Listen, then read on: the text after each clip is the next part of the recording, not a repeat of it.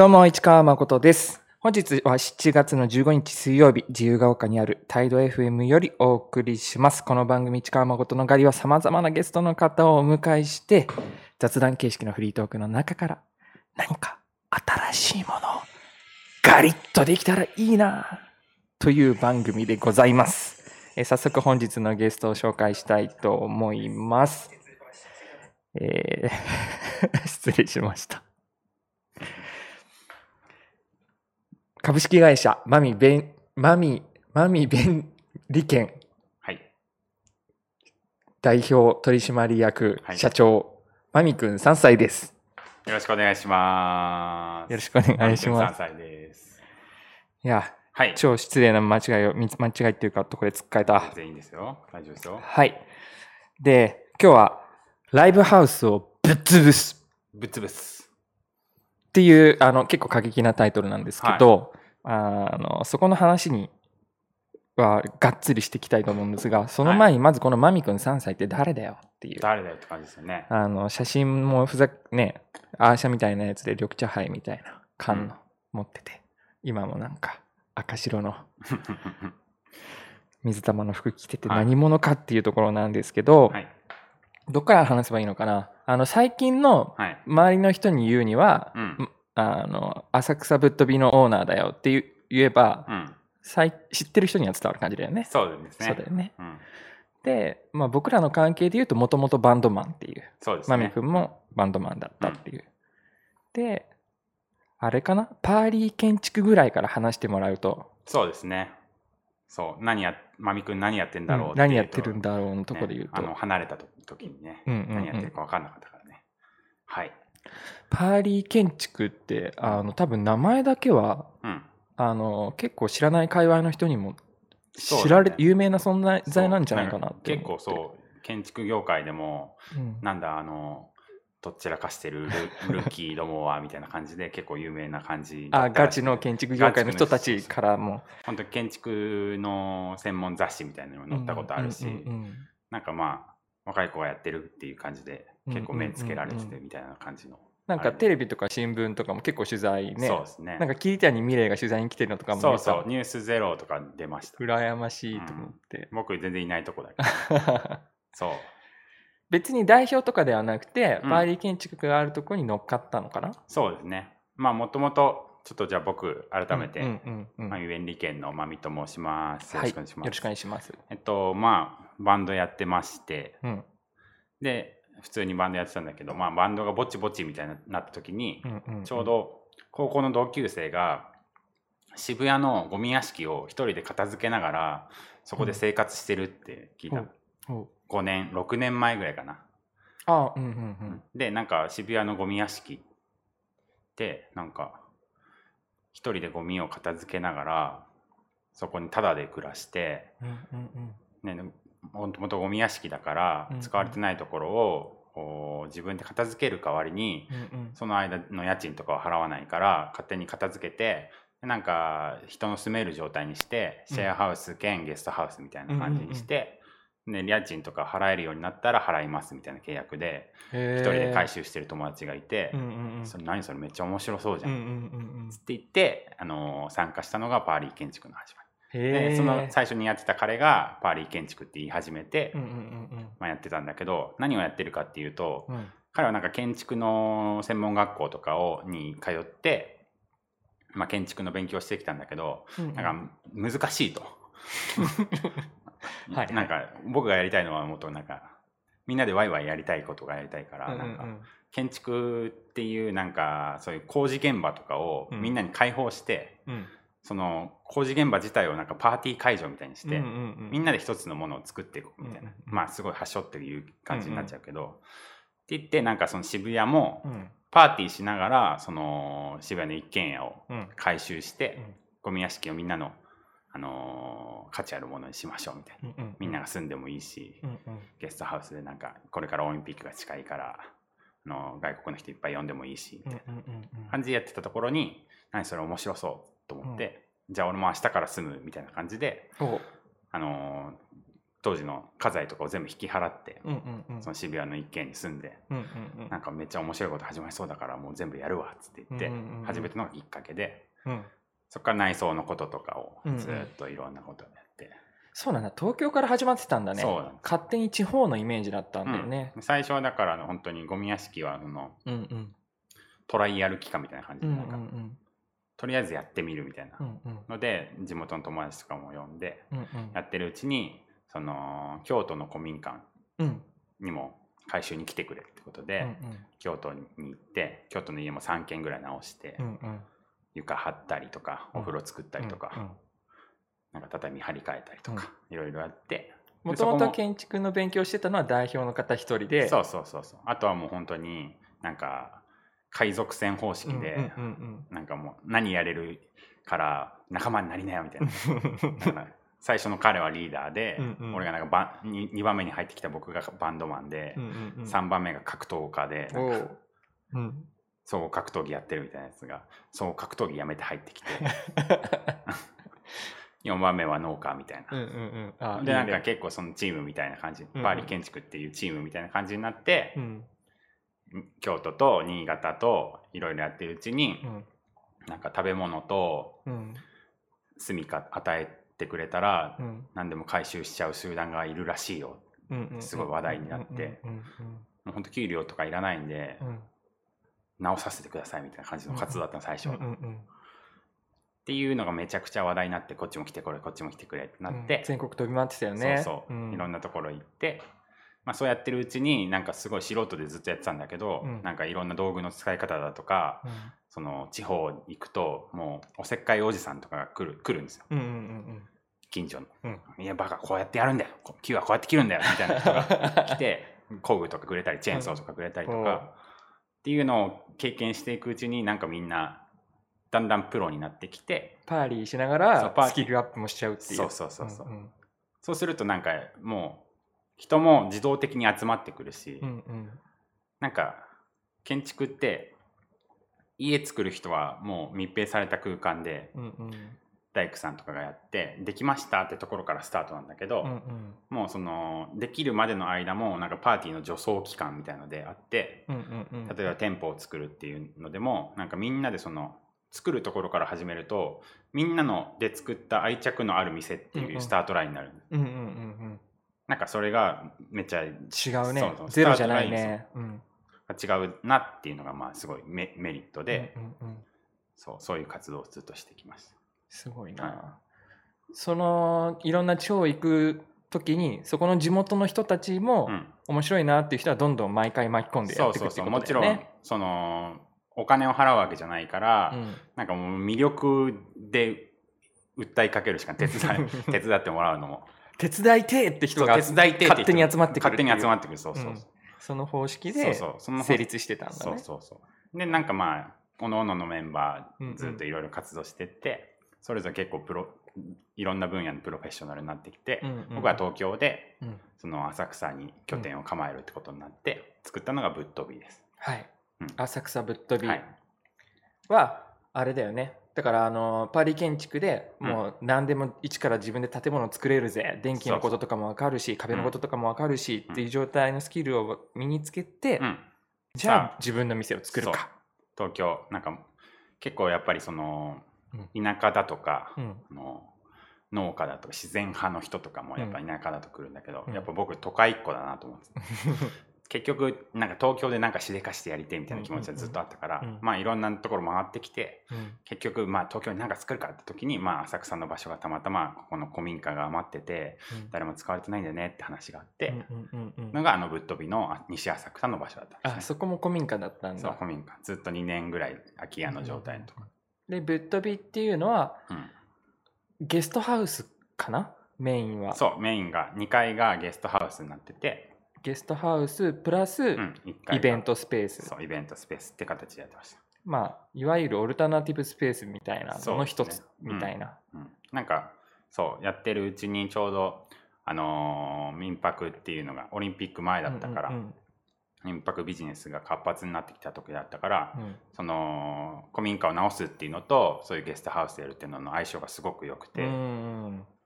っていううちになんかゲストハウスの仕事もいっぱい入ってきてたから、もうじゃあこれを組み合わせちゃおうと思って、俺がやりたいことプラスそのゲストハウスを、作ったらなんか俺がやりたいことタダでできるじゃんみたいな、2階がゲストハウスで2回収益出しちゃえば、1階はもう何の価値も生まなくてもいいフリーダムスペースができるみたいな、今さらっと言ったけど、超重要な部分だよねここがね。例えばライブハウスを作りましょう、でそこにいいライブをやって、いいイベントを作って成立させていこうって思った時に、そのイベントでね、お金を生み出して、でやっていくとなんかお金のためのイベントになっちゃうとか、そうだね、埋めるのが大変になっちゃうとか、そういうものになってしまうけれども、そうではなくて、イベントは面白ければいい、お金になんなくてもいい、お金は別で作ってるから、っていう状態をぶっ飛びは作れちゃったってことだよね。そう、一個の場所でね、それはすごいよね、だからなんかライブハウスとかって、その毎日何かイベントやんなきゃみたいなシステムになってると思うんだけど、ぶっ飛びはもうやらなくていいのがスタートなんですよ、別に何も。週末イベント入ってちょっとお金が入ってきたらラッキーぐらいのシステムで、やってもやらなくてもいい状態ってすごい店員にとってもストレスフリーだし、ブッキングしなきゃ、この日なんか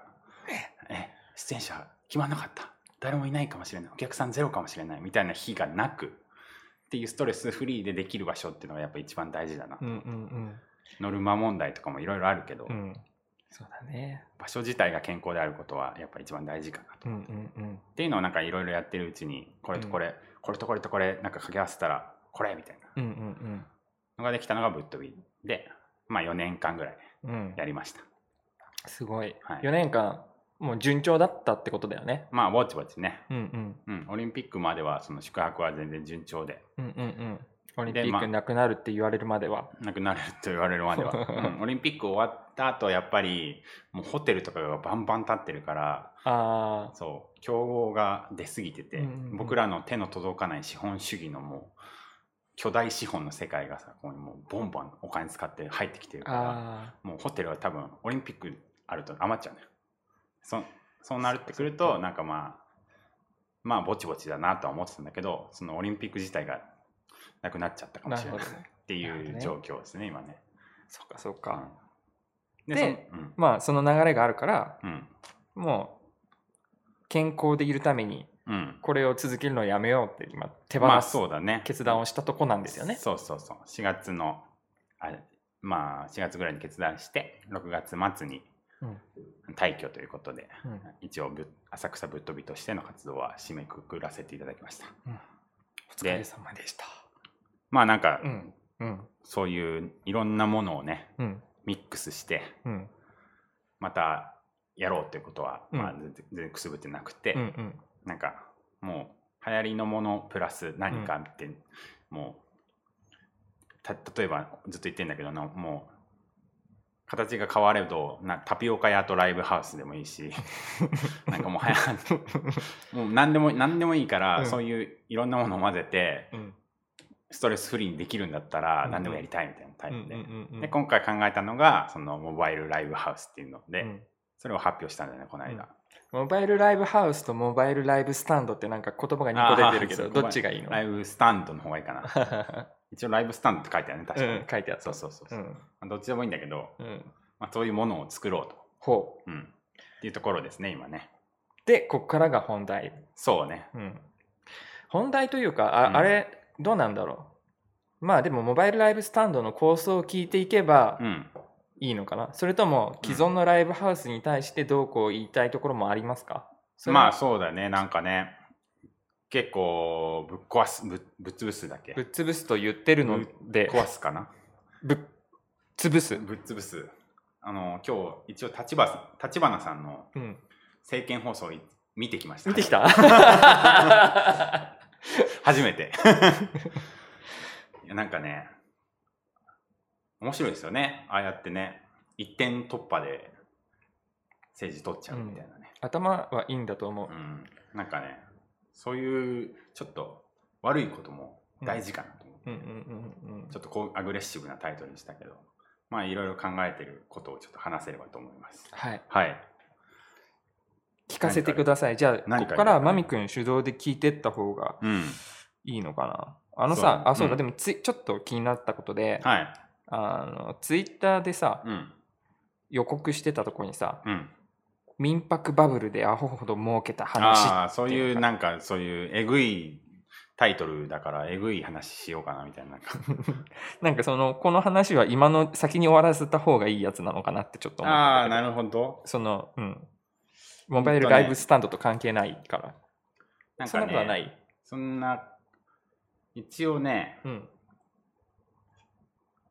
いい流れが頭の中にあるならばそれにお任せします。そんなに考えてないんだけど、まあモバイルパーリースタンドで何をやるかっていうのをちょっとパーって話そうかな。そう、お願いします。まあなんかその場所だよね。ぶっ飛びっていう場所がなくなっちゃって、てか維持できない、家賃みたいなものがあって、家賃っていう固定の費用が出ていっちゃう中で、それを維持できないっていうのが一番の撤退の理由なんだけど、今後1年ぐらいそのぶっ飛びの家賃30万円ぐらいだったんだけど、それずっともうほぼゲストハウスのお客さんが来ない状態で放出し続ける状態になっちゃうから、まあこれはもう本当にもうパッて切って、ライブっていう形をなんかもっと考えようと、なんかぶっ飛び作る前にそうやって地方でこういうことやりたいんですよねって話してる時に、なんか全然ライブハウスとか全然知らないおじさんに、そんなん橋の下でやったらいいやんってすごいめっちゃ怒られたの。そんな甘っちょろいなんかビジネス志向の人なんだけど、そんな甘っちょろいこと言って夢ばっかをかけて、そんな橋の下でやったらいいやんって言われたのがすごい言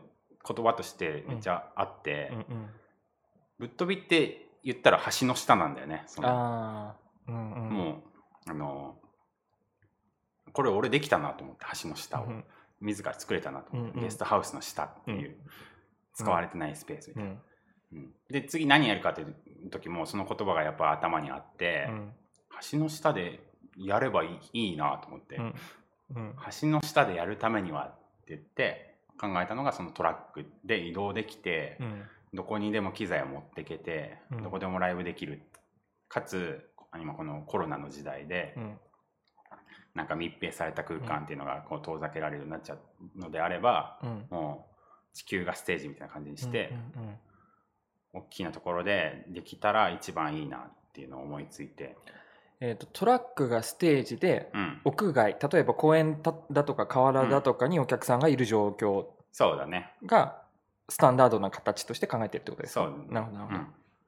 だからまあ、トラックの荷台をパカッて開けるようにして、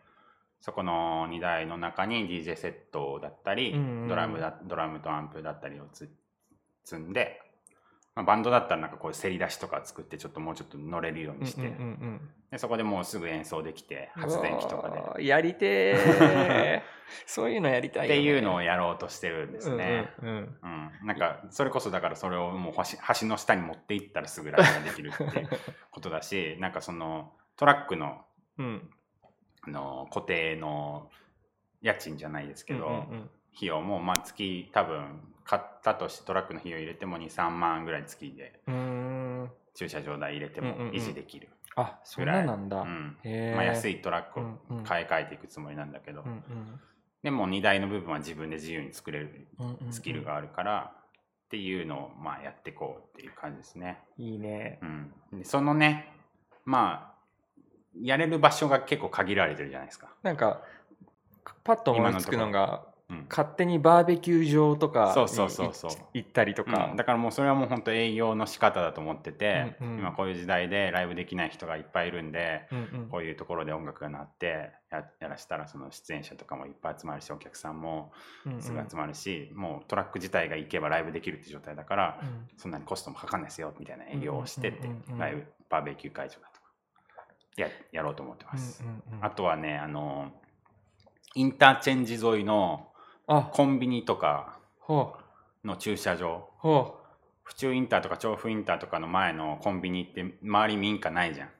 そうなんだ。周り民家ないところで置いて、例えばファミマだったらもうファミファミチキをめちゃめちゃ上げといてくれれば絶対めちゃくちゃ売れるからとにかくやらして、酒とかファミチキはめちゃめちゃ売れるからやらしてくれっていう営業をまあこれからどんどんかけて、うわそういうできる場所を探すところからちょっと始めようかなと思って。お客さんとしてもあれだよね、そのいわゆるライブハウスとかクラブの高いドリンクを買ってとかじゃなくて、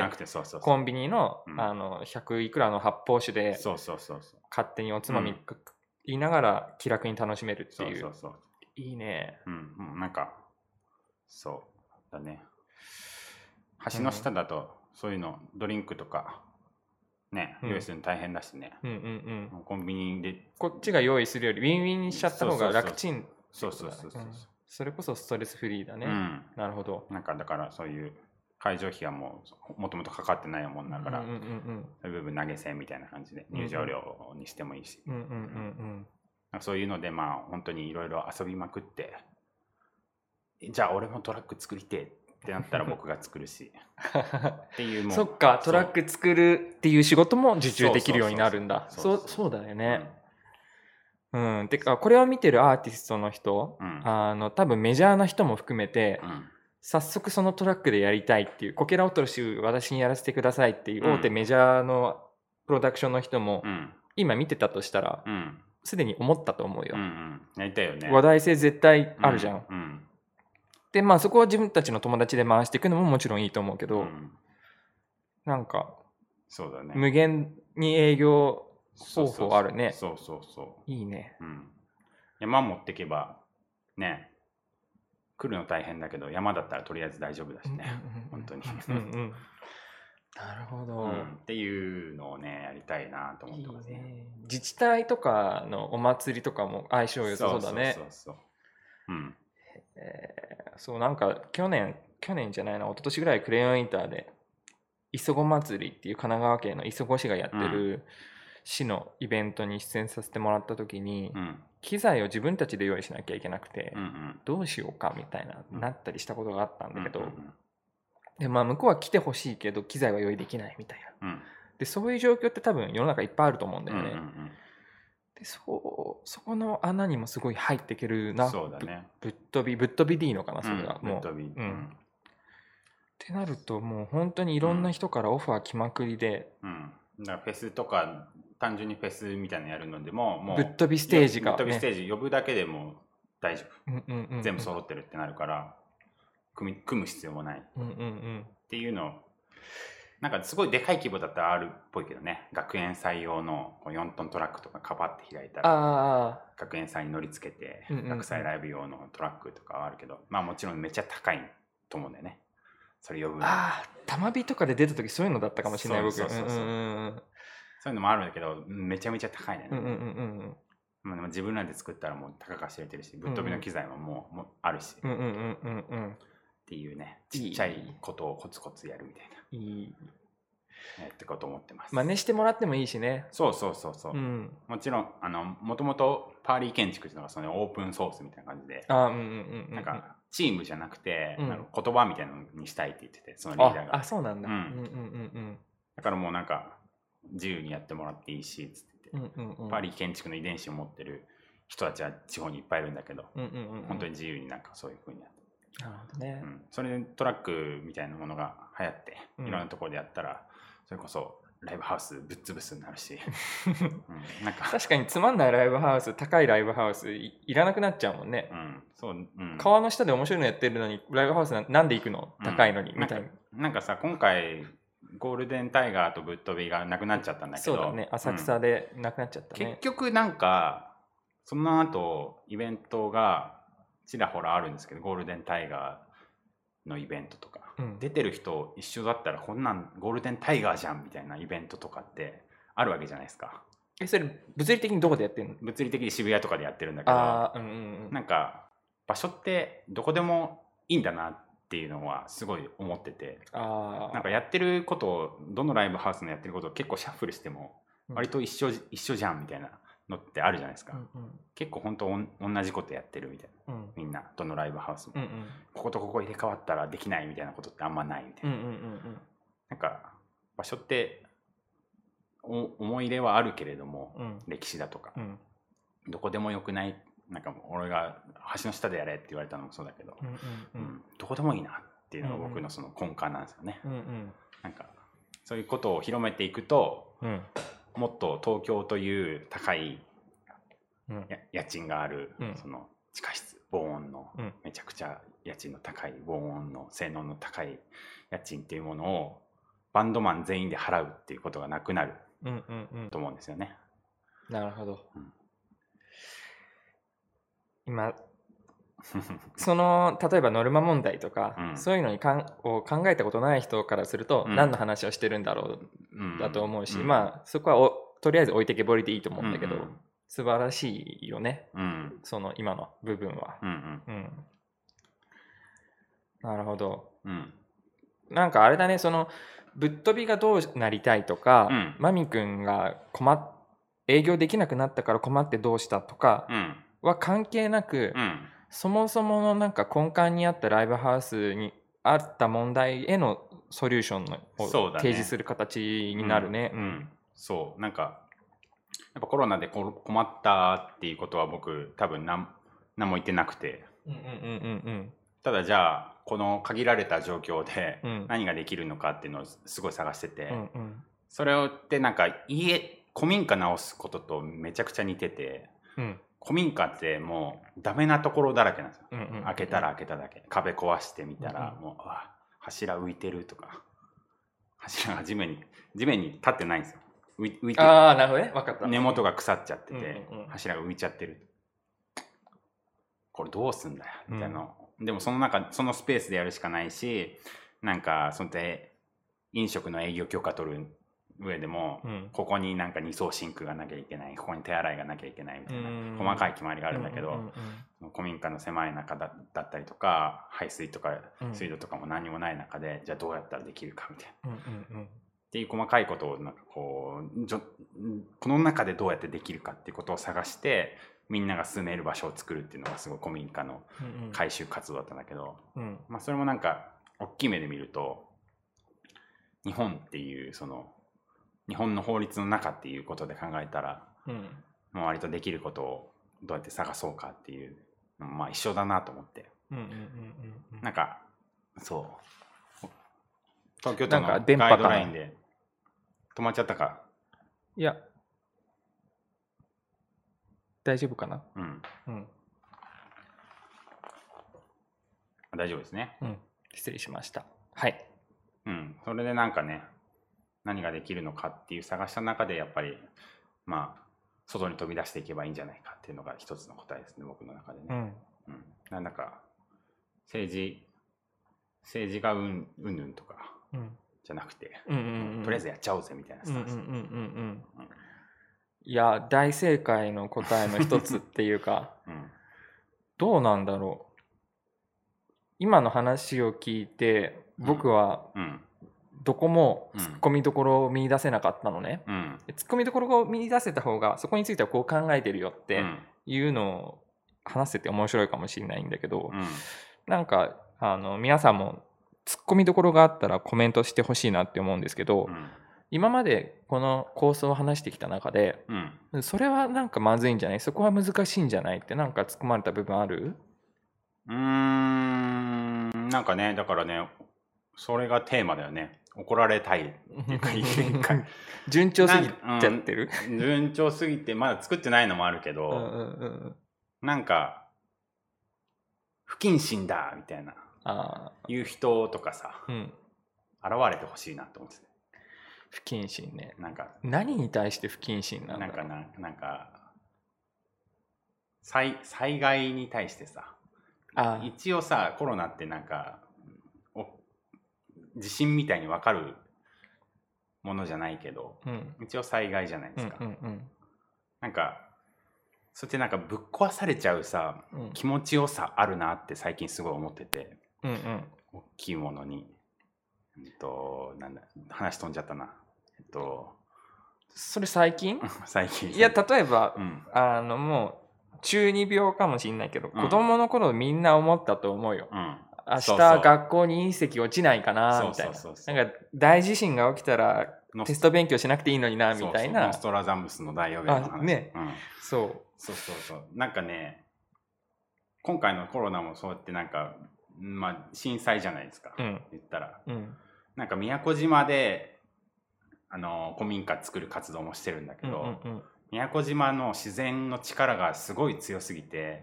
直射日光は赤道に近いからめちゃくちゃ強いし、何やってもなんかもう干からびちゃうし、潮風で工具とか金物は全部もうサビサビになっちゃうし、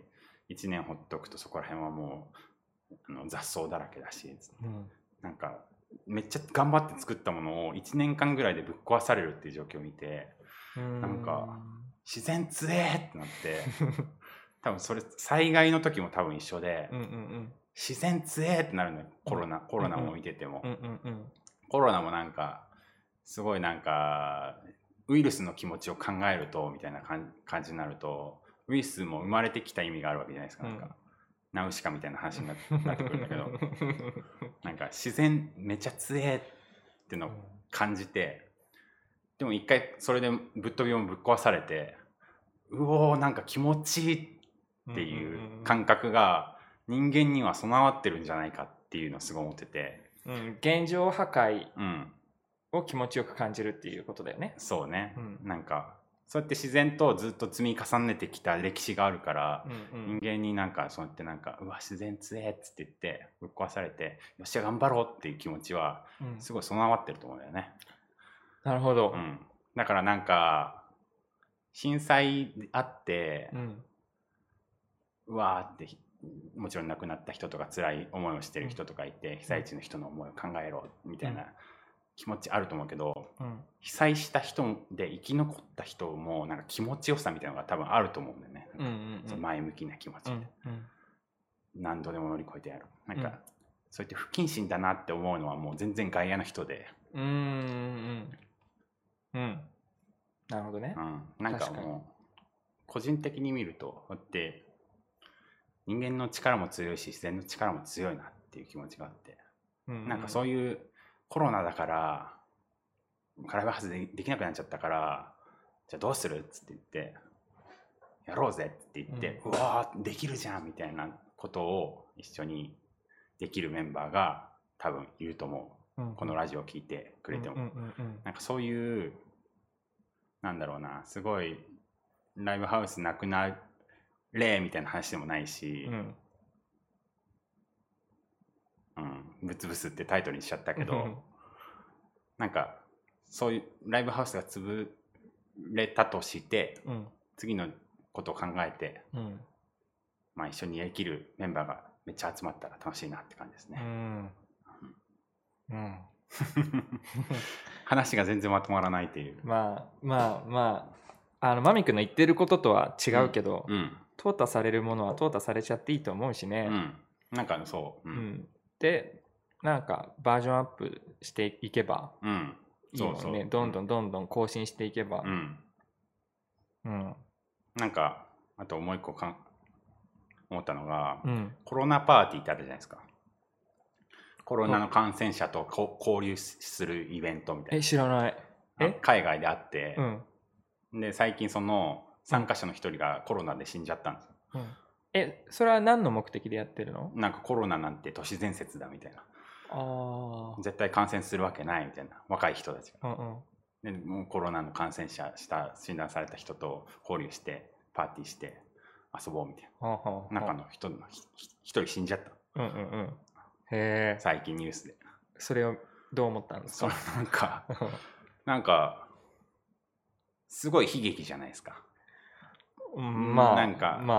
批判されるじゃないですか。その自業自得だって言われたりとか。そう。でもなんかそういう人が割と歴史を動かしてきたんじゃないかなと思って。まあそうだよね。そうだよね。なんか俺それフグ最初に食った人すげえなって思ってて、もうフグ食ったら死んでる人が周りにめっちゃいるんだよ。あの魚食ったからやばいっつって、でも俺は絶対食うっつって言って、食い方を発見したやつがいるんだよ。それってすごいなんか当時からするとめちゃくちゃバカだけど、それで前進したわけじゃないですか。なんか前進したね。コロナパーティーもちょっと違うんだけど、なんかそれによって挑戦して、まあ失敗したんだけど、なんかそれって人類単位で見るとめちゃ成功なんじゃないかなと思って。そうだね。なんか他の人から見ると不謹慎だとかっていうそういう対象なんだけど、そうだね。ブラジルがロックダウンしないのとかも、世界レベルで見たら、そうしたらどうなったかが分かるみたいなことになるし、いろんなことでそうやってなんかめっちゃバカだなっていうやつ、もちろんバカだなって思うんですけど、そのパーティーなんかして、そういうやつが結構歴史を進めてきたから、なんかそうやってなんか事象の一つとして見ると、なんかありがとうございますっていう気持ちになるからでマミ君はそっち側にいたいんだ。そういうね、そうだね、なんかあわよくば歴史を動かしちゃうバカになりでいたいと、安全圏に閉じこもってそうだねいるよりは遊びに行きたいと。でなんかね、でもあんま怒られないんだよ。わかるでしょ。なんかでマミ君はなんか成功しちゃってるからじゃない？なんかね、怒られたいなと思って最近このタイトルをね誠くんもでも僕も思うんだけど、誠くんも結構さいろいろ考えてるじゃない。なんか結構そういう考えを持ってるタイプだと思ってて、でも結構真面目じゃないですか。そうだねずっと見てるからアウトプットが真面目だよね。そう、真面目だよね。なんか誠くんが昔書いてたミクシーの日記とかで、ジョン・レノンは悪魔だみたいな、そんなこと書いてるんだ。書いてたよね。へえ、知らないなんかそれもでもジョン・レノンはなんか、もうあんなみんなにも分かりやすい感じで洗脳させてみたいな、悪魔でしかないみたいなのはなんか誠くんが書いたんだなと思うんだけど、なんかでもその着地もすごい優しいじゃない。なんかまあ、っていうなんか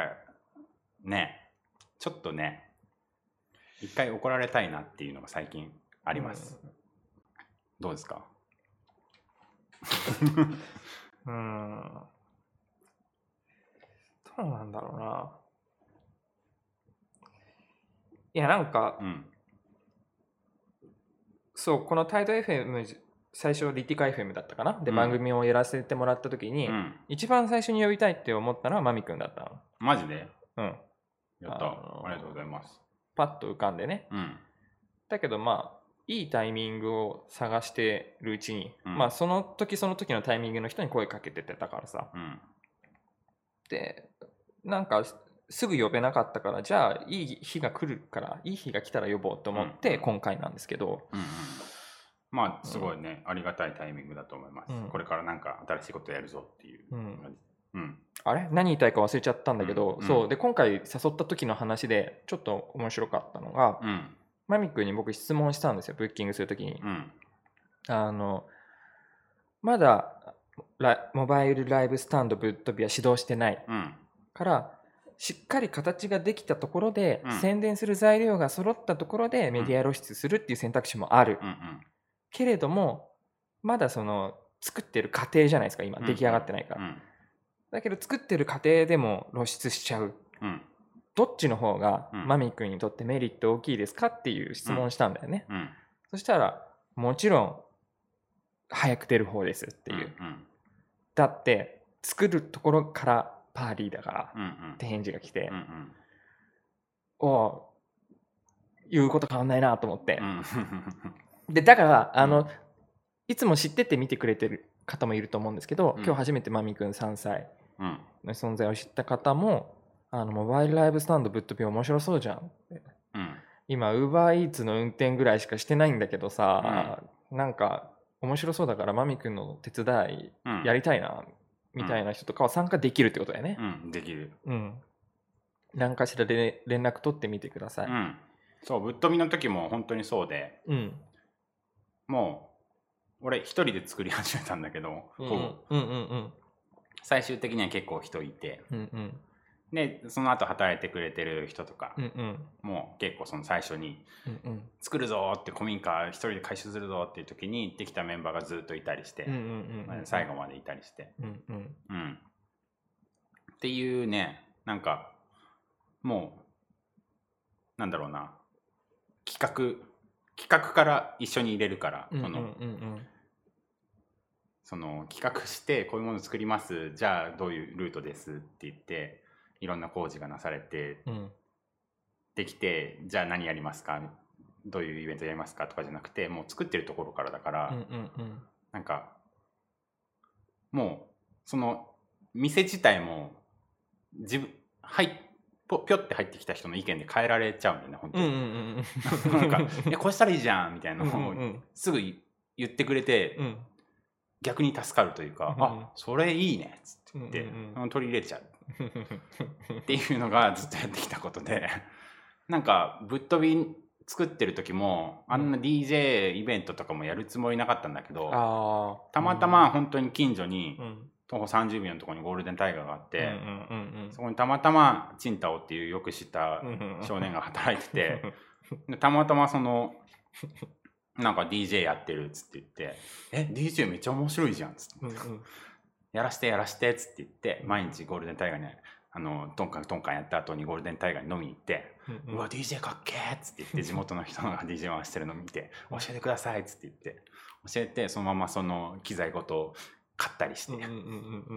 ぶっ飛びでもやろうっつって言って、これだっつって言って、そうだったんだね。何も考えずに始めるけど、もうなんかだんだんできていくみたいなっていうのをずっとやってて、今回もだからトラックやりますってまだ作ってもないし、トラック買ってもないし、そうやりますって言って、トラック買ったところぐらいで一回集合っつってやりたい人っつって、なるほど。で本当にトラックのデザインとかも今全然白紙の状態だから、こうやったらいいんじゃないっていうのを取り入れながらやろうと思ってます。トラックってなんかこの横がガバーって開くの？横がバーって開くようにしたよね。ね、かっこいいよね、映画とかで見る。っていうのも、そっちの方がかっこいいねって言ったらもうそうできるからさ。決まってない。それはそういうのを買ってこなくても、自分たちで作り変えてで。そう。だからもう平車だよ、いうところのその煽りしかついてないやつ。なるほど。っていうのを買ってきて、そこにも乗っける箱をボンって作る。なるほど。そっか、それなら自由だね。だからどうとでも作れる。かっこいい、楽しい。そう車検にね出せないから、その箱が車検の時に取れなきゃいけない。面白い。トラックって1年に1回車検出さないといけないけど、だからなんか箱をジャッキアップして駐車場に置いて、トラックだけガーって出て車検に行って通してまた乗せ替える。面白い。っていうのを1年ごとにやんなきゃいけないから、乗ってるものを作るだけなのね。だから、そんなトラックのそのいつでも下ろせる。そういつでも下ろせるものを作る。ってことはあれだよね、なんならさ、要望があればさ、ここでぶっ飛び来てください、でもちょっとスペース的にトラックは置けないんですみたいな時とかに、じゃあその2台だけを置いて、もちろんできるみたいな対応もできるっていう。対応もできるし、例えばそれを置いて1週間貸しますとかもできるし。そっか、その間トラックはまたいなくなっていいのかもね。いなくなってもいいし。面白いね。なんかね、それね、その軽トラでモバイルハウスっつって言って、すごい流行ってて。なんか家、その軽トラで生活してる人って結構アメリカでいうトレーラーハウス的な。日本がなんか軽トラがすごいなんか税制がすごい優遇されてて、1トントラックとか2トントラックとかと比べるとすごい固定資産税みたいなのも安くて、車検も2年に1回だし、すごいいろんなものが緩くて、なんか本当に維持費がかからない。それってあれなんか10年ぐらい前になんだっけな、坂口恭平さんとかが言ってたやつ、0円ハウスみたいな。わかんない。言ってたかもしれない。その坂口恭平さんね。そう。ああいう人がやっぱり筆頭でそういう生活みたいな代表で言うよね。そうだから道の駅とか行くとそういう車がいっぱい止まってるっぽくて、今。そうなんだ。道の駅で寝泊まりできるし、水道もあるし、温泉あるとこあるし。別に困ってるからそうしてるわけじゃなくて、それを楽しいから選んでるってことだよね。で人が結構今流行りで。そう。道の駅ってそもそも音出して大丈夫そうじゃない？そうだよね。そういうところでやりたいね、本当に。楽しいよね、うん、でそれこそさツアーやってるバンドマンとかがいっぱいいるわけじゃん。ああいうとこってでなんか道の駅でお前らもいたんだツアー中なんだみたいなってあったりするけど、うん、そういうところで他のバンドがなんかやってたら、おーってなるしね、そう場所楽しい楽しい、だからねそう一回ね1個作って成功させて、そういうのも2個3個作りますよと、やって日本中でそういうできる場所がいっぱい発掘できて、じゃあ今度はこのバンドごとそれに乗せていきますとか、移動してできたら一番楽しいですよね。なるほど、それが楽しいから、何にも考えてない、お金をどうこうしようとして、あたふたしてるライブハウスはぶっ壊すっていうことのそうだね。まあぶっ壊れちゃってもまあしょうがまあまあでもだから新しい選択肢が増えていくことっていうのはとにかくポジティブなことでしかないよね。何事においても、ライブに関わらず、確かに、なんかねそうライブハウスみたいなものが、ヴィンテージギターみたいなものなのかなって思ってる。なんかわかるわかる、すげえ高いけど、いいじゃん。でそこに価値は絶対あるもんね。絶対そうそう、でもなんか俺らみたいなのってそういう安いギターで、僕なんかだけど、安いギターでどうやるかみたいな、少ないベクターで音大きくなるのとちっちゃくなるのと2個ぐらいしかペダル持ってないみたいなギターだったしっていうので、まあ、どうやるかみたいなタイプだったから、そういう多分違いだなと思ってて、そのライブとか音楽に対する、そうだよね。っていうかもともとロックの思想というかさ、ロック好きな人って、どっちかっていうとマミくん側のはずまあそうだよね、だったのに、だから不思議なことになってるよね日本はね。そうだね。でだからしかもそれが普通で何も考えないというか、まあミュージシャンだから、お金の流れとか考えたくない考えない、まあそれはそれでいいと思うんだよね、っていう人たちが、既存のシステムしかないっていう選択肢で苦しんじゃってるっていう世の中だったのは、ここの10年20年良くないことだったと思うから、それがこれを機に変わるっていうのはすごく素晴らしいことだなとは思いますね。そうですね、だからまあそういうお金のこと考えなくていい人のために受け皿になりたいなっていうのはぶっ飛びの最初のから考えてることだし、もう本当にロックだけしかできないって人のかっこよさって僕にないものだから絶対的に、そういう人をね輝かせる場所をね作りたいですね。かっこいい。拍手でしかない。どんな感じだろうね。トラックでツアーしたら楽しそうみたいな。そうね。トラックごとバンドが行くじゃなくてトラックごと行くっていうのができるからね。それだとね。会場によって音が違うんですよじゃなくて、もうこのトラックっていいね。今何時ぐらい？結構喋ったな。そんなことないか。割とそんなでもない。そんなでもないか。結構濃密でいい感じに進んでますね。そうですね。で今新しいぶっ飛びの拠点は桜上水にあるんですか？そうなんかねいろいろね場所を探してて、その拠点はどういうふうに使われるの？拠点はね、友達がすごいでかいシェアハウスを借りてて、ボトルズハウスってバンドとか、ザ・フィーンっていうバンドとかのサポートギターとか。フィーンもやってんの？そうそう。あれなんかさ、あれもやってるよ。キングヌーとかもやってる。キングヌーもやってる。そうだよね。そう、すごいギタリストが桜上水にいてで彼がなんかねシェアハウスに住んでて、一室もスタジオみたいになっちゃってて、してて10畳ぐらいなんだけど、そこの防音工事を僕がこの間やったんですよ。でなんかまあこれぐらいだったら電子ドラム置いてあったから、これぐらいやればまあ電子ドラムぐらいだったら叩けるでしょって言って作ったんだけど、この間見に行ったらなんか生のバスドラ付きのドラムめちゃくちゃ置いてあってめっちゃ叩いてるそれ大丈夫なのさすがにバスドラの音はすごいでかくて聞こえるんだけど、普通に練習してるらしくてそこで、すげえっつって言ってなんかそこの隣の駐車場が余ってて、駐車場がね、もうここを使ってよっていう感じで、そう余ってるから、そっか、トラックを置く場所をどこにしようかがそこになったっていう感じなんだ。ぶっ飛びがマミ便利券っていう株式会社の本社だったから、本社を移さなきゃいけないっていう問題が生まれてて、登記場そう登記場、で、どこにしようかなって思ってて、その会社の本社がどこにあるかで駐車場の場所もちょっと限られてきちゃうとか、そういう制約があるから、どうしようかなと思ってた時に、じゃあそのシェアハウスをもう本社にしてそこに置かせてもらって、そこの車庫証明取って車買うかっていうので、やっと僕がサークルジョスに引っ越して、じゃあ一緒にこれからやりましょうっていうフェーズに入った。引っ越してそのシェアハウスの、すぐ近くに引っ越した。近くなんだ。近く。そのシェアハウスにはお金払ってないの？払ってない。駐車場だけ。てかね、僕防音工事したんだけど、その、防音工事代ミュージシャンしかいないから、仕事がなさすぎて払えなくててか払う当てないのに俺に頼んでて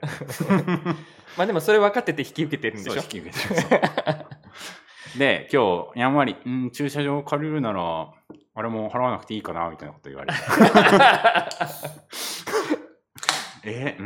つって言ってどうするかはねあれだけど。なるほど、なるほど、そういうことかっていう面白い場所があって、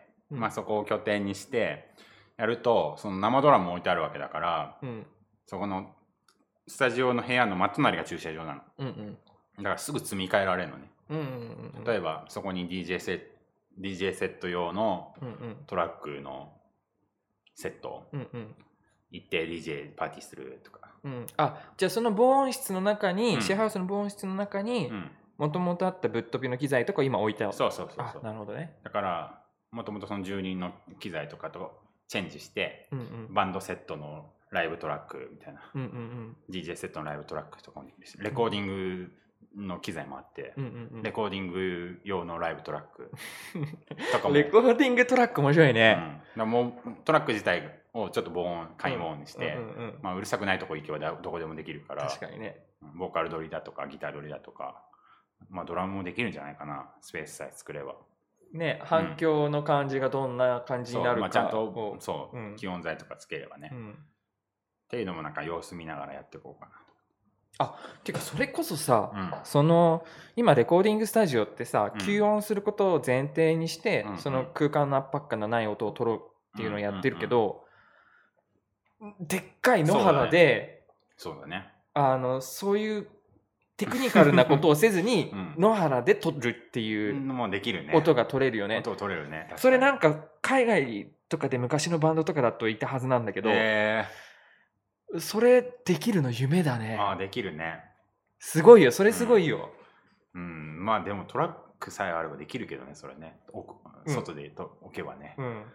それがいいか悪いかはさておきどうなんだろうね。いや、なんかさ、やっぱレコーディングマニアックにこういう音取りたいみたいなね、ニッチなものになってくると思うけど、人はいるはずだから、夢広がるね。そう。だからもう、そこの機材もだからもう、心意気で共有みたいな感じになってるから。俺の置きっぱなしにしといていいからさ、レコーディング使わせてよみたいなとかね。っていう関係になってるから、面白いなと思って。そこにもう、遊びに行って、そこの仲間と飲んでて「マイクに引っ越してきなよ」って言われて「お引っ越すわ」っつって言ってその場で部屋探して「それだわ」っつって言ってその次の週にもう契約してるから「それだ」っつってかっこいいな。すぐ引っ越した。行動が早い人はかっこいいなここのゲストに出てくれてる人は大体みんなそうなんだけどね。なんかね、その最初に渋谷でゴミ屋敷に住んだって言ったじゃない、あの時に身の回りのもの結構いっぺんにもうボーンって捨てたんだよね、その時にね結構ね解き放たれた。その変わることに対して。なるほど、そうだよね。断捨離環境の変化がストレスで、変わることが人間は辛いみたいなのをよく言うけど、それの壁を突き破れたんだね。そう。僕なんか東京出身だから誠君もだけどさ、東京以外って住んだことないじゃん。長いことは住んだことないね。それをなんかその地方行っていろんなとこ転々としてっていうのを経験した時に、そうなんかすごい解き放たれて気持ちが、断捨離みんなも多分断捨離とかするとさちょっとなんかすっきりすることとかあるじゃん。あれのもっとすごいバージョンで結構大事なものも捨てる CD 今まで集めた青春パンクの CD 全部捨てるみたいなのをするとあれ何だったんだろうなみたいな気持ちがすごいあってそれ一回やるとねすごい気持ちいい。多分だからそういう災害みたいのが多分同じ気持ちなんだなっていう経験がそれにあるんだよね。ゼロになるみたいな、でもそこからでも全然やれるじゃんみたいな。そうね、なきゃいけないって思い込んでるところに縛られちゃってるっていうのがあるんでしょうね。思いがけないいい話だなそれは。なんか皆さんもぜひ断捨離おすすめです。レッツ断捨離。なんかやりたいねイベント。すげえ CD 持ってるアーティストの CD いきなり全部捨てるみたいな。それは捨てるのがいいの？それとも誰かあげるのでいいけど、いっぺんにバーンってなくすっていうのすごい面白いな。それやりたいな。なんか最近誰かやってたよね。多分お互いの知り合いで引っ越しかなんかするとかで、持ってる服とか CD とか全部売り安くもらってみたいな。そこら辺もう一個トラック作るメリットで、今便利屋として働いてるんだけど、そうだね。マミ便利券って何ですかっていう質問をしてもいいってことだね。もう本当に何でもやれることはやりますっていう感じで今やってます。でその物捨てるとかもすごい頼まれて、部屋の片付けとかもやるし、どうやったら安く物捨てられるかとか、もうやってて、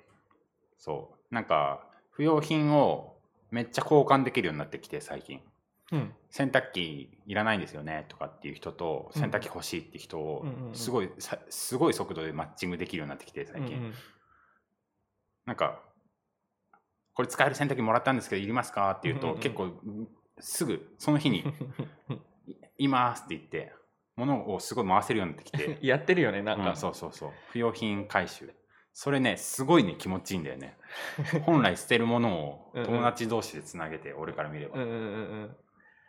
ていうのをトラックがあるともっとスムーズにできる。確かに、なんかそういう便利屋の引っ越しだとかそういうことをやっていく上ででかい車必要だなと思ってたのもあって、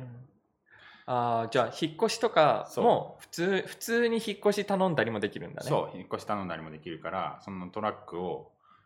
そういう風にも使えるから、音楽だけじゃないっていうところで、むしろそういうなんか音楽で楽しそうにやってるのは広告塔で、そういう何でも頼めますみたいな部分に、でこんなDJ パーティーどんちゃかやってるけどマミ君何でもできるんだよねって言ってる人がどんどん増えてきたら、多分それだけですごい満足すると思う。音楽のイベントやって儲けるとか関係なしに、ちっちゃい仕事はいっぱいもらって、生活できれば俺は生活としては満足だからっていうのを二次的にねいろいろ頼んでもらえる広告塔になればいいなと思ってます。生活的に言うと。いやなんかいいな。一個もう一回上がってる感じするよねマミくんね。上がってる感じする。上がりゲーム。そうだね。なんか、そうぶっ飛び一回作った時に、一回夢叶っちゃったなっていうフェーズは確かにあった。でもやることは尽きないし。いいね。健康だな。じゃあちょっと今そうだねモバイルライブスタンドの話も面白いし、マミくんがやってきたことも面白くてもっと深掘りもできるんだけれども、マミくんを知ってる人知らない人にもかかわらず、今何歳ですか31歳です。31歳。うん、31歳、まあ割と若いと思うんだよね。うん、まあぶっ飛びを作ったのは20代だし、うん、なんかいろいろ始まったのが25ぐらいとかってことだよね。うんうんうん。っていうことで考えると、若いって言っちゃっていいと思うんだけど、うんだけども、その若さで一つ上がりを成し遂げたと今定義したとして、うん、それに憧れる人はたくさんいると思うんだよね。うん、仕事とかしながら俺もなんかやりたいことやりたいけどでも俺には何もできないかなとか、うんうんうん、マミ君っていう人はすごい才能があったから、うん、すごい才能何か特別なものがあったからできたんじゃないかなみたいな、うん、羨ましく思ってる人に対して、うん、なんかメッセージアドバイスないですか？いやー、どうなんですかね、で正直、お前もできるよっていう気持ちあるでしょ？全然ある。うん。で俺はすごくないんだよっていう部分多分あるでしょ？うん。あるある。そこをぜひ迷える若者たちに、うん、そうね。すごいね。そうだね。でも結構そういう若者たちってちゃんと、来る人は本当に来たからパーリー建築をずっとやってる時に。なるほど。そういうことで、まあ動けてる人、動いてきてくれた人はまあすごいことになってる子ももちろんいっぱいいるし、だけどなんか本当にでもずっと初心者魂でやってて、俺もいろんなことできるって言っても、でもこれできますかって言われて、できるか分かんないけどやってみましょうみたいな感じでやるの。めっちゃ時間かかります多分。でも多分そのうちできますみたいな感じの仕事の受け方をしててっていうトライする環境みたいなのは多分俺とかのとこに来てもらえばすごい整ってるというか、なんか失敗してもいいんだよみたいな、その俺も分かんないからみたいなことはすごい身の回りに多いから、そうね、何にも分かんないけどとりあえずトラック手伝いに来てくれたら多分パーって開けることって結構いっぱいあると思ってて、っていう入り口は常にオープンにしてますので、じゃあ、悩める子も、とりあえず本当に来てくれたら嬉しいですね。マミ君なんか面白そう、俺何できるか分かんない、って人もとりあえず行ってみればいいと。なんかプリちゃんっていう、プリズムテッペイっていう絵描きのやつもぶっ飛びが作るぞって時に来て、もうほぼ手伝いに行くよって言って来てもずっと寝てんの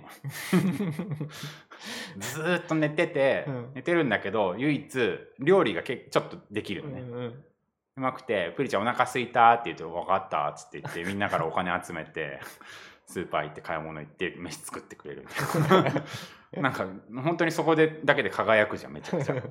ずっと寝てて何もできないし絵描いてるだけしか楽しくないみたいな人なんだけど、なんかそういう輝き方もあるし、なんか箇所箇所で、そういう飯作れるんだったらイベントでじゃあ飯出したらいいじゃんっつって言って、イベント何も企画しなくていいから、来る人に対して飯出してくれたら、その飯の取り分全部取っていいからみたいな、でやったりとかってなんかあるし、それはあれだよね、自分で気づいてない才能の部分だったりね、自分は絵しか描けないって思ってる人も、そこに行ったらそうだったっていうことだったりね。なんかね、来て何が得意ですかみたいな感じでやったら、まあいろんなことが生まれるのではと思いますね。いいっすね。で、マミ君のところは多分めちゃめちゃハードルが低いと。そう、ハードルめちゃ低い。ウェルカムな。だからマミ君面白いって思ったらマミ君のところ行けばいいし、まあ、そうじゃなくてもなんか自分の憧れの人とかがいるんだったらとりあえず動いて突撃してみれば、そうだね、人生変わるんじゃないのって、なんかね、すごい時代だもんね今ね、俺らが10代の頃とはまたちょっと違うよね。全然違うよね、なんか憧れのヒーローもやっぱ身近なヒーローじゃん、今の時代って、YouTuber とかも割と身近なヒーローじゃん、もうスターいなくなったよね。人間になったよね全員ね、その話もさその話もすごい長くなっちゃうね、この話はしたいけどね、したいね、じっくりしたいねこの話は長くなっちゃうんだよね本当に。だからそうだからこそスターがいなくなっちゃったからこそそのローカルなヒーローみたいなのもやっぱ求められてると思ってて、そのローカルなヒーローの一人にはなりたいなと思ってるし、ずっとそういう扉を開いてはいます。はい。ローカルなヒーローですよ。ね。もうだって誰かの困ってることを今の友達だけで回してたら多分絶対生活できるなっていう覚悟はあるから。てかその例えば冷蔵庫をあげましたというだけでヒーローじゃん。もう、それだけでヒーロー。その冷蔵庫もう本当ただ処分代をもらってるから、あげる人に対してはお金取ってないのほぼ、配送代ぐらい、処分して最終廃棄代と手間賃もらってるから、あげることに対しては別にお金取らなくてよくて困ってる人じゃん、もらいたい人って。素晴らしい。っていうのでたまにその冷蔵庫洗濯機とか冷蔵庫とか見てこれマミ君がくれたんだったなと思ってなんか困った時に僕のことを思い出して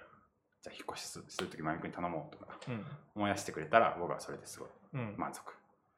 そんなに大きくなろうとはしていない巨大な会社にしようとしてないしずっと会社も一人の従業員一人の会社だし、巨大になるとそれができなくなっちゃうからね。そう、頼もうと思ってもマミ君じゃない人が出てきたってなっちゃうからね。それだとねあんま面白くないですよね、俺もね、見える範囲でやるっていうね。面白い。面白い。何かっていう感じですね。何かせっかくなので訴えかけたいことないですか？訴えかけたいこと、結構話してもらったと思うし、モバイルライブスタンドが何なのかっていう話と、Buttobiが今どういう状況なのかっていう話と、ウェルカムなんだよっていう話、それと誰でもスキルがないとか思わずに、いろいろなことできるよっていう話、できたので、聞きたいことは聞けた感じなんですけど、まとめの告知でもいいし、全然関係ない世の中への不満でもいいし考えてることはたくさんあるでしょ。もうちょっと話したいよね。考えたい。もうちょっと話せるね。もう話せる、そうね、その民泊ビジネスをやってきた、多分今日トピックとして挙げてたのは、民泊ビジネスをずっとやってきてっていうのがあるの。ゲストハウス。民泊ビジネスってなんだっていう。そうエアビーとか。そう、エアビー NB をずっとやってきたんだよね。あれっていうのは何をする人？物件とお客さんをつなげる人？そう、僕がやってたのはその仲介の役の人だったんだけど、仲介もあるし、そのホスト本人もあるしっていう感じ。なんか Airbnb っていうのがその空いてる部屋に泊まってくださいみたいな、本来の用途としてはっていうのをアプリにして貸したい部屋持ってる人と借りたい部屋があるお客さんをマッチングさせるみたいなアプリがアメリカとかから流行って日本に入ってきたのがちょうど5年前、俺らがその渋谷のライブハウスとか渋谷の古民家とかを廃止した時にちょうど流行り始めの時で、でこれ使ったらなんかもう一部屋きれいにしてお風呂も作ってトイレも機能できるようにしたら、その部屋から貸し出そうみたいな感じでやってたの。そしたらもうなんか外人とかが海外の人が、泊まりに来たりとか作ってる途中に、他の部屋をすげえっつって本当に泊まりに来たっつって、っていうのがその Airbnb みたいないわゆるシェアリングエコノミーでね、余ってるものをシェアして使いましょうって、その今までは企業が用意してホテルとかを用意して貸し出しますなんだけど、もうなんかお客さん同士、C2C っていうんだっけ、そういうお客さん同士余ってるものをも交換するっていうビジネスの駆け出しだったんだけど、マジで来たっつってって言ってその感動してたら、その渋谷の物件を使ってゲストハウスしようって言ってた人が、他にもいっぱい渋谷とかでもワンルームのマンションとかを借りて、海外の人に貸してる、でやり取りはこっちでして、もう本当に部屋があるだけでこうやって入ってもらったらいいんだよって連絡するだけっつって、ポッて入って鍵取って入って泊まったら後に掃除するっていうのをやってて、すごい面白そうっつって、なんかちょっと怖いじゃん最初勝手に入ってみたいな。それがなんかいわゆる民泊だったのね。その、空いてる部屋で宿泊してホテルじゃなくて、普通の部屋を貸す。それさ5年前の時点でさ、まあ、海外の人想定して、お客さんは慣れてた？エアビーのシステム。お客さんは慣れてたよ。そうだよね。海外でも流行り始めだったから、だから本当にその、日本に法律がなかったのその時点で。今なんか変わったの？そう2年前ぐらいにやっとそれに対して法律ができて、5年前の時点ではだから友達泊めてるだけみたいなっていうグレーゾーンだったの。友達泊めててお金もらってるのはなんかその営業に当たるのかどうのかっていう基準がなかったのね。インターネットを介してそういう集客するっていうのがなかったから今まで。っていう法律を作んなきゃって時に、そのホテル業界の猛反発があったわけね。それを許してたらホテルに人来なくなるんじゃねえかっていうのを始まりから僕はその終わりで2年前に法律ができて、1年前かな1年半ぐらい前かな、できて、そこでもうガクって減って、部屋数が、この法律でできねえってなったのね、普通の人は。でガクって減って、まあオリンピックがあるからっつって言って維持しつつちょっと法律に遵守したのが増えつつって時に、またオリンピックの前にオリンピックなくなるかもしれんでも今バーンって消滅したっていう Airbnb もリストラいっぱい出して、Airbnb ジャパンもリストラいっぱい出して、もう事実上もうちょっと終わっちゃったビジネスになったんだけど、そこのねそれをねなんかね見てきたんです最初から最後まで。で UberEats も一緒で、UberEats ってもともと Uber ってさタクシーのアプリじゃん。配車アプリでね、買い物に行ったついでに、帰りに他の人も乗せて帰るよみたいなね。そうっていうのがだからお客さんとお客さんを結んだから、もうなんか大阪から京都まで行くのに、助手席空いてるから乗ってかないみたいな、その短いバージョンがそのアプリの技術によってできたみたいな、であれもタクシー業界のめちゃめちゃの反発があるわけですよ。でも今一応なんか始まったんだよね。始まったけど、あれ一般人できるの？ Uber なんかできないっぽいね、まだね。そうだよね、だから免許がいるんだよね。だから多分海外でいう Uber とはまだ別物だよね。届いてないよね、なんかね日本に入ってきてしばらく経ってそうなっちゃうんだよね本当に。いや権利によって、利権問題によって、それつまんないよね。だって誰にとっても得しないじゃん。そうだってお客さんとお客さん結んでお客さん同士はめちゃめちゃ得するわけじゃん、安い部屋貸せるし、余ってる部屋で利益出せるし。ホテルのお客さん減るじゃんって、高級なホテル泊まりたい人は高級なホテル泊まるし、もともと泊まりたくない人に無理に泊まらせてたことを考えれば、それはね、傲慢だもんね。なんか医薬品とかそういうのも全部そうだと思うんだけどさ、いい方向に世の中が変わろうとするのを止める国ですよね。そうなんですよ。でなんかね Airbnb を最初から見てきて、本当に誰でもできたの、多分30万円持ってれば部屋すごいちっちゃいとこ借りて、京都の狭い部屋借りて、ベッドとか全部用意して、スタートって言ってもう最初の月に30万円回収できるぐらいのビジネスだった。なるほど。1泊1万円ぐらいで貸して、5年前はね、っていうのを僕200件ぐらいやってました。200室ぐらい作ってうわーって作って、すごいな。で一人でメールの返信をして、京都と大阪と東京と福岡とその部屋に対してお客さんの問い合わせをこうやって自分で返す。掃除係をどうやって雇うの？掃除係を現地で手配して、現地のレーダー決めて、この日に予約入ったら清掃行ってくださいって。それはそういう業者なの？それとも自分のチームに入ってもらうの？自分のチームでもあったし、その土地で業者とタッグ組んでやってたのもある。っていうのをずっとやってて、その時はすごい面白かったね。200件ぐらいのメールを僕のところのこのパソコンでこうやって予約入りました、はいじゃあこうやって入室してくださいっていうのをやって、その時はまあバイトも入ってもらってButtobiのスタッフとかにメールの返信も手伝ってもらってたんだけど、英語できる人やってみたいなそうっていうのをずっとやって、まあButtobiそのお金でButtobi作ってくるくる作ってっていうのを自分でやりたいことをやれた、それのおかげで。でも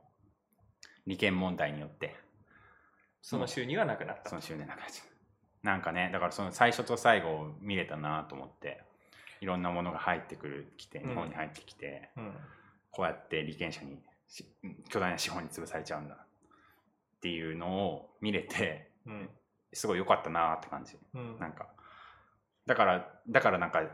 政治に今回のコロナの政治に対してもそんなに怒らないというか、なんかまあそうだよねっつってじゃあどうやるかを考えようねみたいな、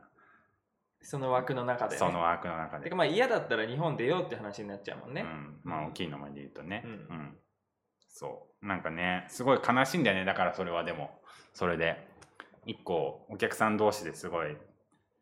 利便性があるものを、大きな権力でもうマンション1棟持ってる人しか通せないみたいな法律になっちゃったの。へえ、そうなんだ。そうだからなんか一室借りてその部屋だけ消防機器とかを入れて、他の部屋にも全部入れなきゃいけないってなった時に、消防設備ない部屋にも全部入れなきゃいけ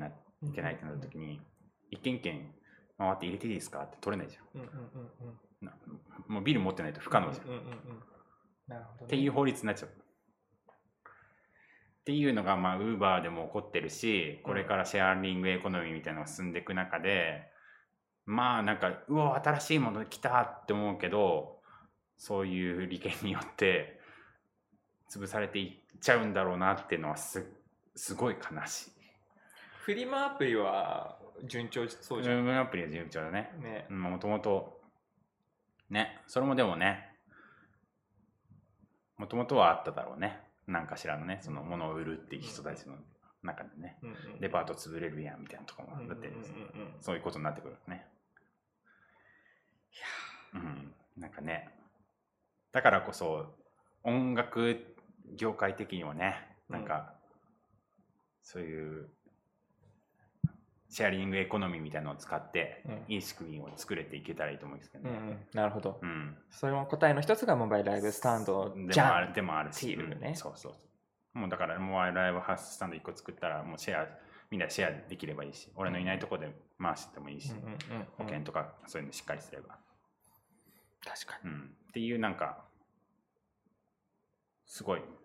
無人で200軒全国の家を貸してて、なんかある程度リテラシーがある人が予約してくるから、スマホ使えて会員登録できて、確かにSNS のやり取りスタートだから貸してください、貸しますの、だからある程度リテラシーある人が借りたらそんな問題起きないんだなと思って。なるほどね。で200件でも本当もう誰もいないとこに貸すだけみたいな怖いなと思ってたけど、やっちゃえばなんとかなるんだなっていうのを見てきて、そうなんかやっちゃえばいいんだなと思って、すごい勉強になった。なるほど。そっか、お客さんはある意味選べる仕組みになるから、そうネット使ったものはね。そう。そっか。その視点はなかったな。じゃあ結構なんかね、やっちゃえばできるっていう。なんかね、バンドマンで言ったらギターなんてめっちゃ余ってるしさ。ねえ、そうだよね。本当にね、端的に言うと。そう、ギター4本5本持ってる当たり前で、余ってるし、いつも使ってないだろうっていうね。そうそれ使ってないものをね使って、例えばね、もうギターとかアンプとかじゃあ貸しててよっつって言って、トラックに乗ってたらみんなが使って、みんなが嬉しいってなったらそれが楽しいじゃん。そんなにトラブルも起こんない、貸してても、最悪壊れたってなったらまあ直しましょうみたいなっていうシェアリングエコノミーの精神を、まあ持ってきたいですねっていうのはちょっともう政治に対するもやっとか。なるほど。政治っていうか、ね、うちらが個人一人一人がその気持ちがあれば、まあ政治というか法律の網をかいくぐっていろんなことができるだろうし、おもろいじゃんっていうことを常にやって、なんか潰されても新しい形を探し続ければいいだけっていうことですよね。踊っちゃいけないみたいなのもそうだよね。うどんそう踊っちゃいけないみたいなのも最初結構流行ってた時に私たちはうどん踏んでるだけだみたいなうどんディスコみたいなのやったり、うどんディスコね、面白かったよね、やったりだとかまあそういうことですよね本当にね。そうだね、まあそうだよね、っていうかまあそう部外者だからそういう作る規制するのはね、部外者のことなんて、決めたことなんてね、適当にあしらって遊んでいけばいいということですね。なんじゃないでしょうか。なんかちょっと未来に対して明るい気持ちになれて、僕は今日マミ君と話して、でもすごい良かった。なんか誠君でこういう話をちゃんとする機会が。ね、ここで今話をスパッと終わらせると、番組としてはまあかっこいいんだけど、昔話的になってくるの。こっからは昔話になっちゃうね。なっちゃうね。そんな前だね。昔話はやめとく？いやーでも誠君にはめちゃくちゃ影響されたと思うよ俺。出会いが高校生、僕は大学生だったかな。そうね。大学1年生ぐらいで。めちゃくちゃ影響されたと思うよ多分。誠君が思ってないぐらい。本当。髪型とか真似した？髪型は分かんないな。水玉は真似した？水玉真似したかな。これでも元のね1号機の方が好きだったんだけど、1号機はボロボロになっちゃった。ずっと着てたよね、アペタイトの時ね。そう郵便局でね。そう郵便局でアルバイトをしてた時に、僕だから社会の入り口が誠君みたいなもんだもんだって。初めてのアルバイトでさ、高校生の時で、アルバイトやるの初めてで、で出勤して郵便局の社員の人に、この郵便番号を見て、U パックの仕分けをやってたんですよね。郵便番号を見て帳面を見て本当にそれが合ってるか確認して荷積みしろと。でもういちいちこうやって確認してね、番号と帳面よし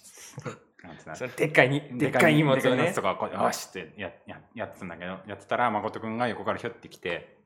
いやこんな番号だけ見て番号で入れればいいよって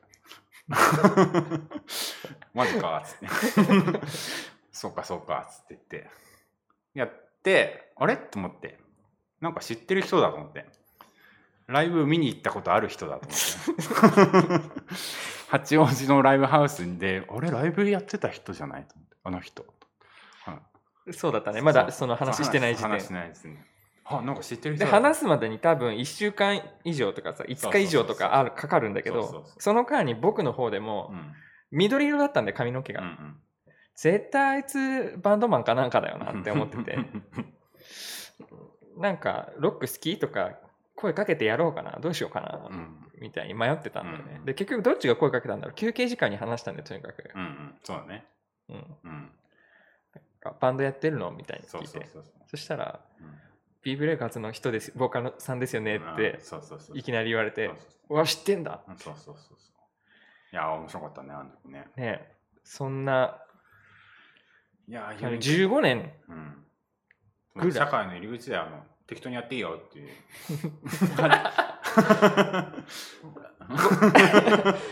じゃあ僕のこの社会的な活動はそこから始まったと言っても過言ではないみたいな。じゃあその僕の適当に言っていいよマインドで、マミ君3歳が確立されたと。かもしれないですね。大きく育ってくれましたね。郵便局ね、おじさんたちみんな荷物投げてたね。カルチャーショックだったな。ひどかったよね。ひどかったね。ちょっとね。みんなだからちゃんと梱包するときはちゃんと梱包した方がいいよ。確かに。本当に、大事なものほど厳重に梱包してちゃんと U パックとかで届けるより黒猫とかの保証ついてるやつで届けた方がいい。大事なもの。そうかも。ちょうどうちらが働いてる最中に民営化したんだよね、確かね。そう。だからある意味あの時国家公務員だったんだよね。そうね。アルバイトも国家公務員っていう扱いだったから。そんな16年前、16年、5年前とかか。人生半分。半分ね。前だね。その中からね、お互いバンドやって。今日来たか。自由が丘までたどり着いちゃったよ。自由が丘なんて来ると思わなかったよね。来たことある？でも俺ね、もともとね、幼稚園ぐらいまでね、学芸大の隣に。あら、こっちの方の方だったんだ。そうなんだ。全然社宅だからあんま思い出ないけど。そんな感じで。そんな感じですね、そんな感じで。今あんのか、グダグダっとなったけど、グダグダっと来たところで終わろうかな。今日たくさんの方見てくれてるのかな。ありがとうございます。誰でもできると安全性はちょっと気になるかな。それね、すごい言われる。すごい言われるんだけど、内装って別に免許いらないんだよね。それね、最初の方にもね、パーリー建築が盛り上がった時に、だから盛り上がったのってやっぱりそういう危険性と相反するというか、怒られることと相反するというか、それですごい感じたんだけど、そんな素人がやって大丈夫なのかよって思うんだけど、結構大丈夫。あとその電気だとかガスだとかは、そのプロの人に任せるし、免許が必要だもんね。免許が必要なことはもちろん任せてやるっていうのと、あと本当にもう地元の大工さんとかが本当に面倒見てくれる。面白がって「それお前大丈夫かよ」っつってなんか怒られてからが本番みたいな、そういうことだよね。本当になんか「お前ら大丈夫かよ」っつって言って面倒見てくれる人がいたりとかで、でもなんかその家ってこんなに簡単にできてんだなって思うこととかもすごい解体してみてやっと分かるというか、勉強しながら本当やって、そう柱とかは動かさなければ内装って何も免許がいらないから、構造上でここの躯体を動かすとかなければ。ゼロから作るはできないの？ゼロから作るはできない。なるほどね。改修、できるけどね。建築士が俺と建築士がタッグ組めばできる。なるほど、なるほど。それは法律の話ってこと？法律の話ね。なるほど。で今このコメントが何に対しての話かわからないけど、割と全てのことが誰でもできることでできるようにちゃんとやればできるっていうことなんだよね。なんかさ、やっぱ分業されたすげえ分業された世界なんだよね今って実は。そうだね。なんか昔の人って割と家のことをもっとやってたっぽくて、大工さんとかじゃなくても家のことって自分で直さなきゃいけない問題だったりとかってして今はもう本当分業して、もう家が作られた状態でボーンと置かれて、住んで家のこと何も知らねえみたいな状態から始まるけど、割と昔って家をメンテナンスしながら行くっていう、江戸時代はとかだ遡ったらまさにそうだよね。海外のどっかの部族とかでも自分たちで家作ってってやってるもんね。そういうね、なんかパリ建築のその創始者が言ってたのは、自分の家のことについて知らねえのは人間ぐらいだって言ってて、みんな他の生物は自分で家作って暮らしてる。確かに。なんかもう分からなさすぎちゃうよね。アパート借りて一軒家で。自分の家がどういうふうにできてるのか、このパソコンってどういうふうに動いてんのって、どういう仕組みなのこの電話って知らないけど声聞こえるみたいな。本当になんか分業がめちゃめちゃ進んでる世界だから、分かんないことっていっぱいあって、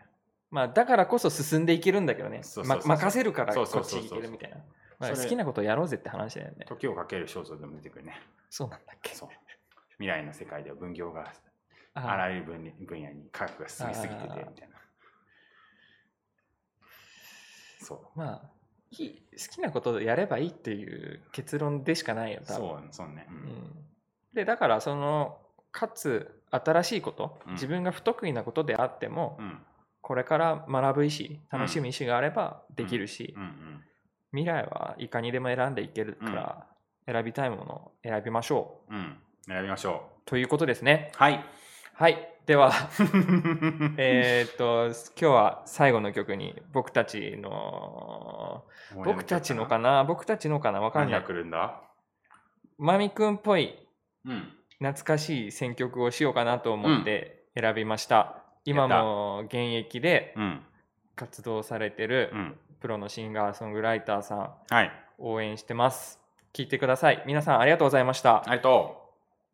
う。宇宙魔王、ロックの神様。ある朝目覚めた僕の枕元にはロックの神様の忘れ物があってまんまとそれを僕は手に入れたのさ。ロックの神様の忘れ